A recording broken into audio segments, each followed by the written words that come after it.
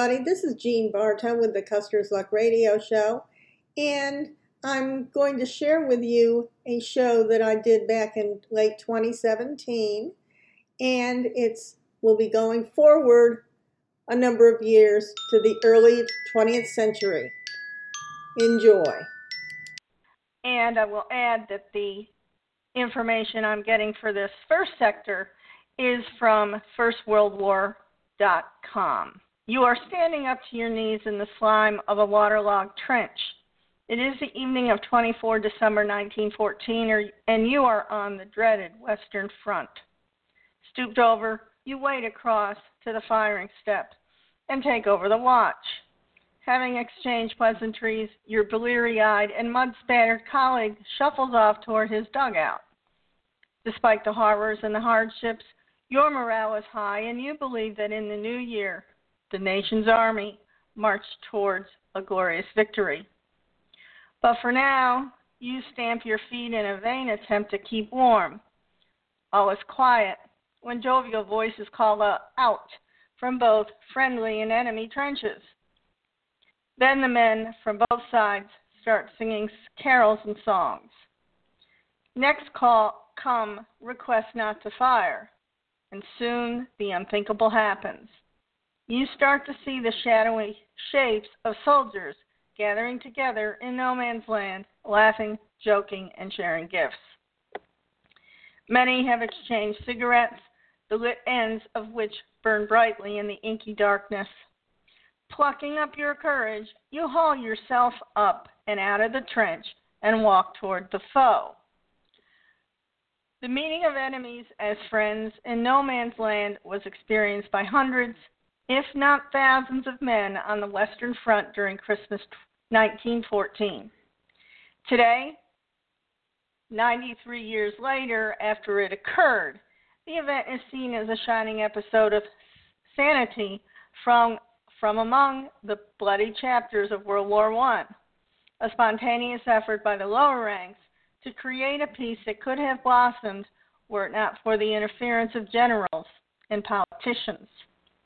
The reality of the Christmas Truce, however, is a slightly less romantic and a more down-to-earth story. It was an organic affair that in some spots hardly registered a mention, and in others left a profound impact upon those who took part. Many accounts were rushed, confused, or contradictory.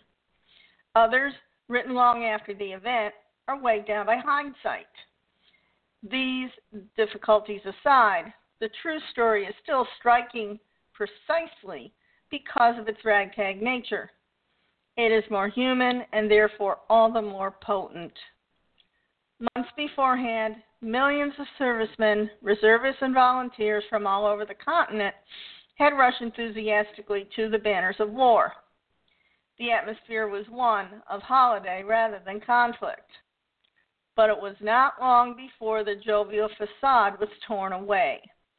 Armies equipped with repeating rifles, machine guns, and a vast array of artillery tore chunks out of each other, and thousands of men perished. To protect against the threat of this vast firepower, the soldiers were ordered to dig in and prepare for next year's offensives, which most men believed would break the deadlock and deliver victory. The early trenches were often hasty creations and poorly constructed. If the trench was badly sited, it could become a sniping hotspot.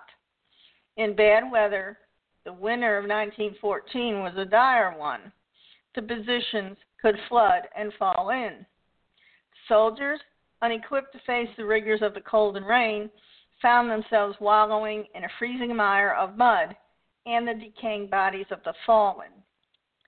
The man at the front could not help but have a degree of sympathy for his opponents who were having just a miserable time as they were.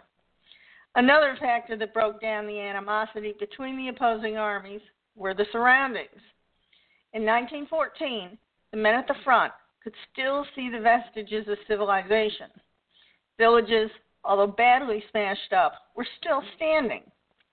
Fields, although pitted with shell holes, had not been turned into muddy lunarscapes. Thus, the other world, the civilian world, and the social mores and manners that went into it were still present at the front. Also lacking was the pain, misery, and hatred that years of bloody war built up. Then there was a desire on all sides to see the enemy up close. Was he really as bad as the politicians, papers, and priests were saying? It was a combination of these factors and many more minor ones that made the Christmas Truce of 1914 possible. On the eve of the truce, the British Army, still a relatively small presence on the Western Front, was manning a stretch of the line running south from the infamous Ypres salient for 27 miles to the La Bassée Canal. Along the front, the enemy was sometimes no more than 70, 50, or even 30 yards away. Both Tommy and Fritz could quite easily hurl greetings and insults to one another, and importantly, come to tacit agreements not to fire. Incidents of temporary truces and outright fraternization were more common at this stage of the war than many people today realize. Even units that had just taken part in a series of futile and costly assaults were still willing to talk and come to arrangements with their opponents. As Christmas approached, the festive mood and the desire for a lull in the fighting increased as parcels packed with goodies from home started to arrive. On top of this came gifts, care of the state. Tommy received plum puddings and Princess Mary boxes, a metal case engraved with an outline of George V's daughter and filled with chocolates and butterscotch, cigarettes and tobacco, a picture card of Princess Mary, and a facsimile of George V's greeting to the troops, which said, "May God protect you and bring you safe home." Not to be undone, Fritz received a present from the Kaiser, the Kaiserlich, a large meerschaum pipe for the troops, and a box of cigars for NCOs and officers. Towns, villages, and cities, and numerous support associations on both sides also flooded the front with gifts of food, warm clothes, and letters of thanks. The Belgians and French also received goods, although not in such an organized fashion as the British or Germans. For these nations, the Christmas of 1914 was tinged with sadness. Their countries were occupied. It is no wonder that the truce, although it sprung up in some spots on French and Belgian lines, never really caught hold as it did in the British sector. With their morale boosted by messages of thanks and their bellies fuller than normal, and with still so much Christmas booty to hand, the season of goodwill entered the trenches. A British Daily Telegraph correspondent wrote that on one part of the line, the Germans had managed to slip a chocolate cake into the British trenches. Amazingly, it was accompanied with a message asking for a ceasefire later that evening so that they could celebrate the festive season and their captain's birthday. They proposed a concert at 7:30 p.m. when candles, the British were told, would be placed on the parapets of their trenches. The British accepted the invitation and offered some tobacco as a return present. That evening, at the stated time, German heads suddenly popped up and started to sing. Each number ended with a round of applause from both sides. The Germans then asked the British to join in. At this point, one very mean-spirited Tommy shouted, "We'd rather die than sing German," to which a German joked aloud, "It would kill us if you did." And all this was happening December 24th in the evening. December 24th was a good day weather-wise. The rain had given way to clear skies. On many stretches of the front, the crack of rifles and the dull thud of shells plowing into the ground continued, but at a far lighter level than normal. In other sectors, there was an unnerving silence that was broken by the singing and shouting drifting over, in the main, from the German trenches. Along many parts of the line, the truce was spurred on with the arrival in the German trenches of miniature Christmas trees, Tannenbaum. The sight of these small pines, decorated with candles and strung along the German parapets, captured the Tommies' imagination, as well as the men of the Indian Corps, who were reminded of the sacred Hindu festival of light. It was the perfect excuse for the opponents to start shouting to one another, to start singing, and in some areas to pluck up the courage to meet one another in no man's land. By now, the British High Command, comfortably entrenched in a luxurious chateau 27 miles behind the front, was beginning to hear of the fraternization. Stern orders were issued by the commander of the British Expeditionary Force, Sir John French, against such behavior. Other brass hats, as the Tommies nicknamed their high-ranking officers and generals, also made grave pronouncements on the dangers and consequences of parleying with the Germans. However, there were many high-ranking officers who took a surprisingly relaxed view of the situation. If anything, they believed it would at least offer their men an opportunity to strengthen their trenches. This mixed stance meant that very few officers and men involved in the Christmas Truce were disciplined. Interestingly, the German High Command's ambivalent attitude toward the truce mirrored that of the British. They began quietly, but once the sun was up, the fraternization began. Again, songs were sung and rations thrown to one another. It was not long before troops and officers started to take matters into their own hands and ventured forth. No man's land became something of a playground. Men exchanged gifts and buttons. In one or two places, soldiers who had been barbers in civilian times gave free haircuts. One German, a juggler and a showman, gave an impromptu and, given the circumstances, somewhat surreal performance of his routine in the center of no man's land. Captain Sir Edward Hulse of the Scots Guard, in his famous account, remembered the approach of 4 unarmed Germans at 8:30 a.m.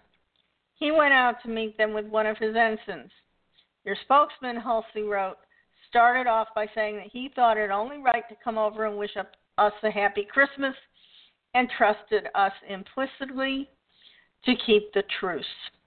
He came from Suffolk when he had left his best girl and a 3.5 horsepower motorbike. Having raced off to file a report at headquarters, Hulse returned at 10 o'clock to find crowds of British soldiers and Germans out together, chatting and larking about in no man's land, in direct contradiction to his orders. Not that Hulse seemed to care about the fraternization in itself.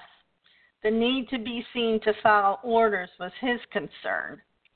Thus, he sought out a German officer and arranged for both sides to return to their lines. While this was going on, he still managed to keep his ears and eyes open to the fantastic events that were unfolding. And he continues in his letter and diary. Scots and Huns were fraternizing in the most genuine possible manner. Every sort of souvenir was exchanged, addresses given and received, photos of families shown, etc. One of our fellows offered a German a cigarette. The German said, Virginian? Our fellow said, aye, straight cut. The German said, no thanks, I only smell Turkish. It gave us all a good laugh. Hulse's account was in part a letter to his mother, who in turn sent it on to the newspapers for publication, as was the custom of the time. Tragically, Hulse was killed in March 1915. On many parts of the line, the Christmas Day truce was initiated through sadder means. Both sides saw the lull as a chance to get into no man's land and seek out the bodies of their compatriots and give them a decent burial. Once this was done, the opponents would inevitably begin talking to one another. The 6th Gordon Highlanders, for example, organized a burial truce with the enemy. After the gruesome task of laying friends and comrades to rest was complete, the fraternization began. With a truce in full swing up and down the line, there were a number of recorded games of soccer, although these were really just kickabouts rather than a structured match.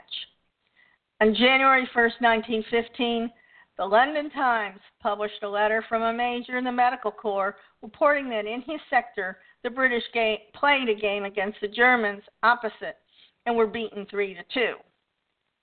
Kurt Zemisch of the 134 Saxons recorded in his diary, "The English brought a soccer ball from the trenches, and pretty soon a lively game ensued. How marvelously wonderful, yet how strange it was. The English officers felt the same way about it. This Christmas, the celebration of love, managed to bring mortal enemies together as friends for a time." The truce lasted all day. In places it ended that night, but on other sections of the line it held over into Boxing Day, December 26th, and in some areas a few days more. In fact, there were parts of the front where the absence of aggressive behavior was conspicuous well into 1915. Captain J.C. Dunn, the medical officer in the Royal Welsh Fusiliers, whose unit had fraternized and received 2 barrels of beer from the Saxon troops opposite, recorded how hostilities restarted on his section of the front. Dunn wrote, "At 8:30 a.m. I fired 3 shots in the air and put up a flag with Merry Christmas on it, and I climbed on the parapet. The Germans, put up a sheet with thank you on it, and the German captain appeared on the parapet. We both bowed and saluted and got down into our respective trenches, and he fired 2 shots in the air, and the war was on again." The war was indeed on again, for the truce had no hope of being maintained. Despite being wildly reported in Britain and to a lesser extent in Germany, the troops and the populations of both countries were still keen to prosecute the conflict. Today, pragmatists read the truce as nothing but more than a blip, a temporary lull induced by the season of goodwill, but willingly exploited by both sides to better their defenses and eye out one another's positions. Romantics assert that the truce was an effort by normal men to bring about an end to their slaughter. In the public's mind, the facts have been irrevocably mythologized, and perhaps this is the most important legacy of the Christmas truce today.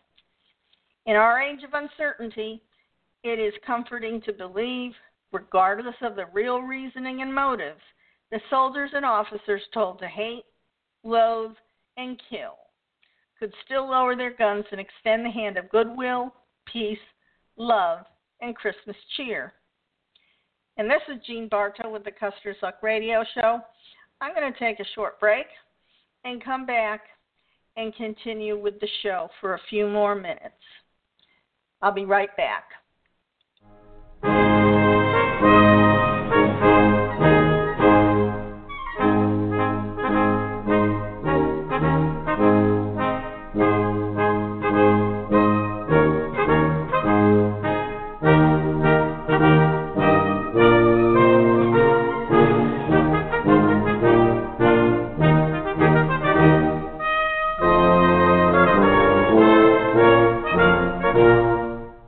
Hello, everyone. This is Jean Barto with the Custer's Luck Radio Show, and it is Boxing Day, December 26, 2017, and I'm continuing with my show about the Christmas Truce in December 1914, which took place on the Western Front during World War I.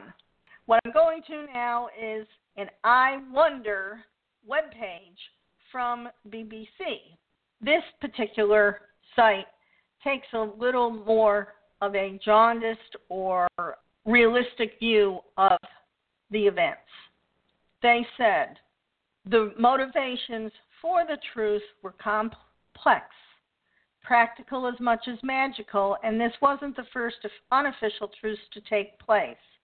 Instead, it was one of the last. This narrative continues. By November 1914, it had become clear that the war was not going to be over quickly. As autumn turned to winter, the last of Britain's professional soldiers, exhausted after months of vicious fighting, settled into the routine of life in the trenches of northern France. They naturally began to think of enemy soldiers, sometimes a few feet away, doing the same. As a result of this proximity, a live and let live attitude developed in certain areas of the trench system. As I discussed earlier in the early part of the show, reciprocal periods of quiet time emerged when soldiers tacitly agreed not to shoot at each other. Between battles and out of boredom, soldiers began to barter, even barter for cigarettes between opposite sides.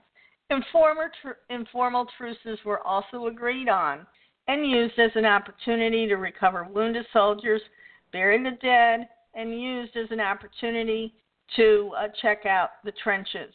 In many ways, for the last of the professional soldiers, this was all part of the etiquette of war. However, the High Command feared the longer-term impact of such activity and issued strict orders that officers should be vigilant against this kind of contact, regarding it as treason. Yet, this early on in the war and across such a large front, these truces were simply a practicality, and certainly, according to this blog and this page, certainly not unique to Christmas. This section next is presents, kickabouts, and funerals. Along parts of the front, some men responded to the events of Christmas Eve by tentatively emerging from their trenches into no man's land on Christmas Day. Where it happened, enemy soldiers did indeed meet and spend Christmas together. Spontaneously, they exchanged gifts and took photos. But, according to this blog page, it was also, importantly, an opportunity to leave the damp of the trenches and tend to the dead and wounded of no man's land. There wasn't a single organized football match between the German and British sides. There may have been small-scale kickabouts, but these were just one of many different activities men took the time to enjoy. Meanwhile, in other places along the front, like Yser, bloody battles took place over the Christmas period, and those that dared to come above the parapet were met, not by gifts, but gunfire. Belgian, Indian, and French troops who witnessed episodes of fraternization were at best puzzled and at worst very angry that British troops were being friendly toward the Germans. This next section talks about the general's reactions. High Command was angry, and this is British. They feared that men would now question the war and even mutiny as a result of fraternizing with the enemy that they were meant to defeat. Stricter orders were issued to end such activity with harsh punishment for any man caught refusing to fight. And now, the next thing that happens in January 1915.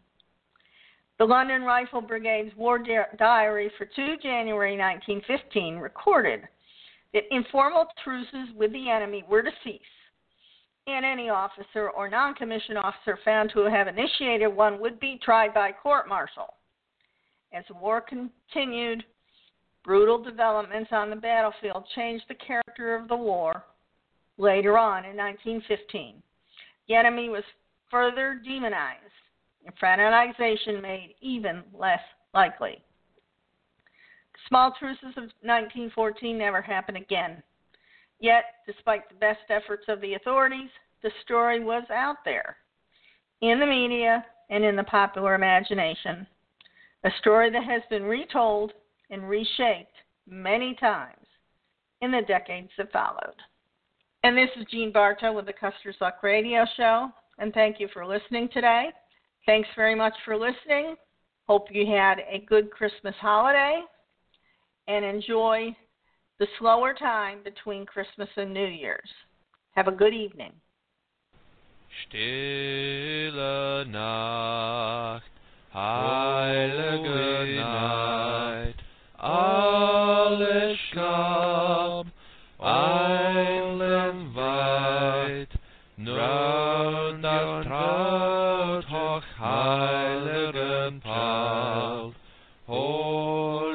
aber im lockeren Hart, schlaf in himmlischer Peace,